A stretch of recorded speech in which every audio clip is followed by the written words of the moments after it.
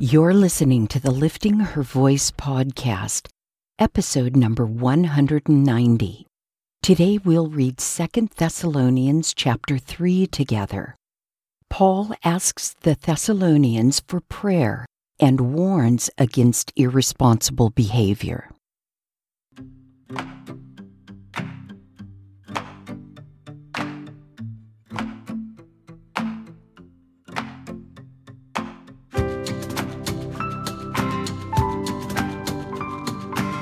Welcome to the Lifting Her Voice podcast. I'm your host, Joy Miller, and I invite you to grab your Bible and join me as we simply read God's Word together. Some things require discipline, and sometimes that's just not easy to muster by yourself, no matter how badly you want to do it or how much you know you should. It's just easier to do it with a friend.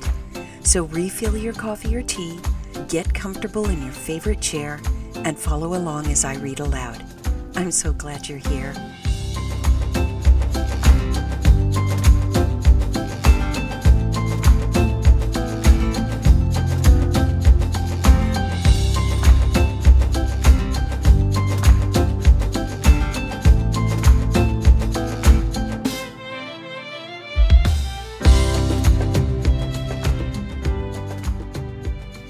Well, here we are again. We finished another book. As you know, there are 260 chapters in the New Testament and 27 books. At a chapter a day, this 190th episode puts us way over halfway in chapters.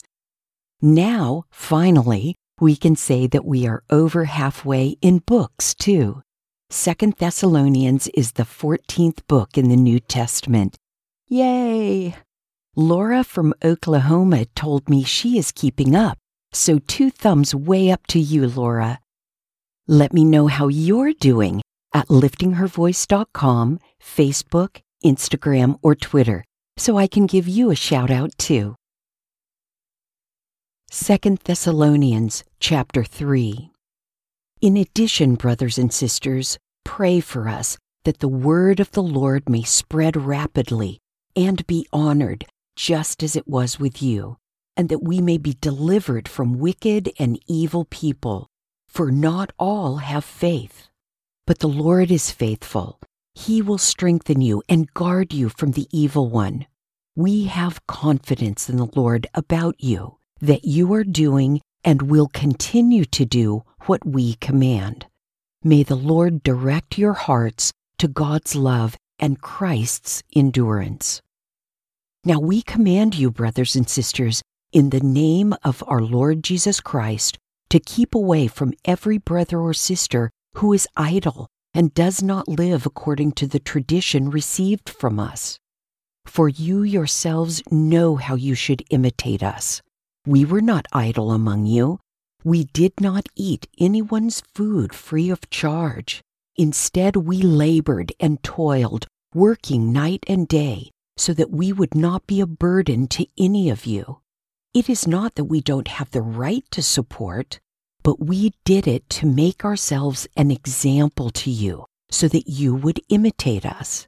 In fact, when we were with you, this is what we commanded you. If anyone isn't willing to work, he should not eat.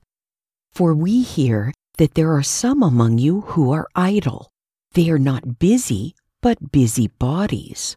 Now we command and exhort such people by the Lord Jesus Christ to work quietly and provide for themselves. But as for you, brothers and sisters, do not grow weary in doing good.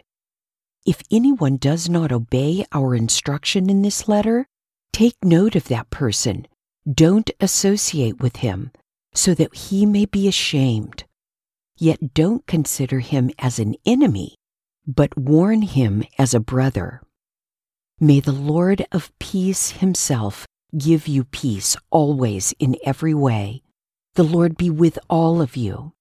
I, Paul, am writing this greeting with my own hand, which is an authenticating mark in every letter. This is how I write. The grace of our Lord Jesus Christ be with you all. I can't help it. This chapter makes me laugh. Not the substance of the warnings against idleness, but Paul's plain language. Although, when I think about the implications of what he is saying, it sobers me up kind of quickly. We know from myriad other scriptures that we are to be kind and generous, especially to brothers and sisters in Christ. And yet here, Paul says to avoid those who are more interested in being busybodies than being busy. He actually says, hey, you don't work, you don't eat. It almost sounds contradictory, doesn't it? But we know that the Word of God does not contradict itself. It is inerrant. So what should we draw from this? If I may, it sounds like we need God's discernment, and I would suggest that we pray for each other in that way. There are times when the response of no is the best answer to a request. To continue to feed someone who is able to feed himself or herself encourages laziness, and it certainly robs that brother or sister the blessing of producing enough to share.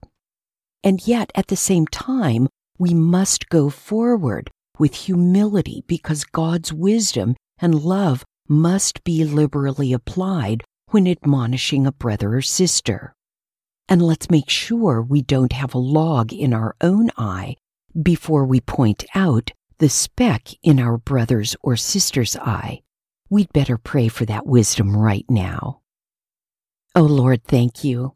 Peter tells us that your divine power has given us everything required for life and godliness. How cool is that? But we need your wisdom too, Father. We need your loving wisdom and discernment to deal with these delicate matters in a way that is pleasing to you and kind to others. James tells us that if we lack wisdom, we should ask you for it. You are so generous and you give ungrudgingly.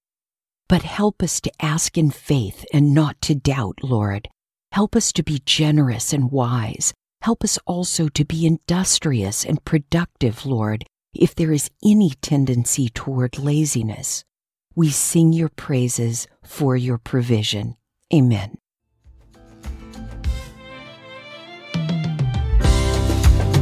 Thank you for joining me here today.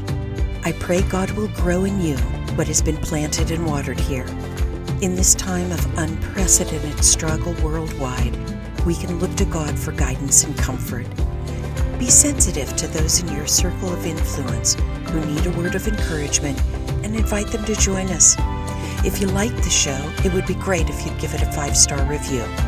Don't forget to subscribe wherever you get your podcasts. See you right here tomorrow. Be well.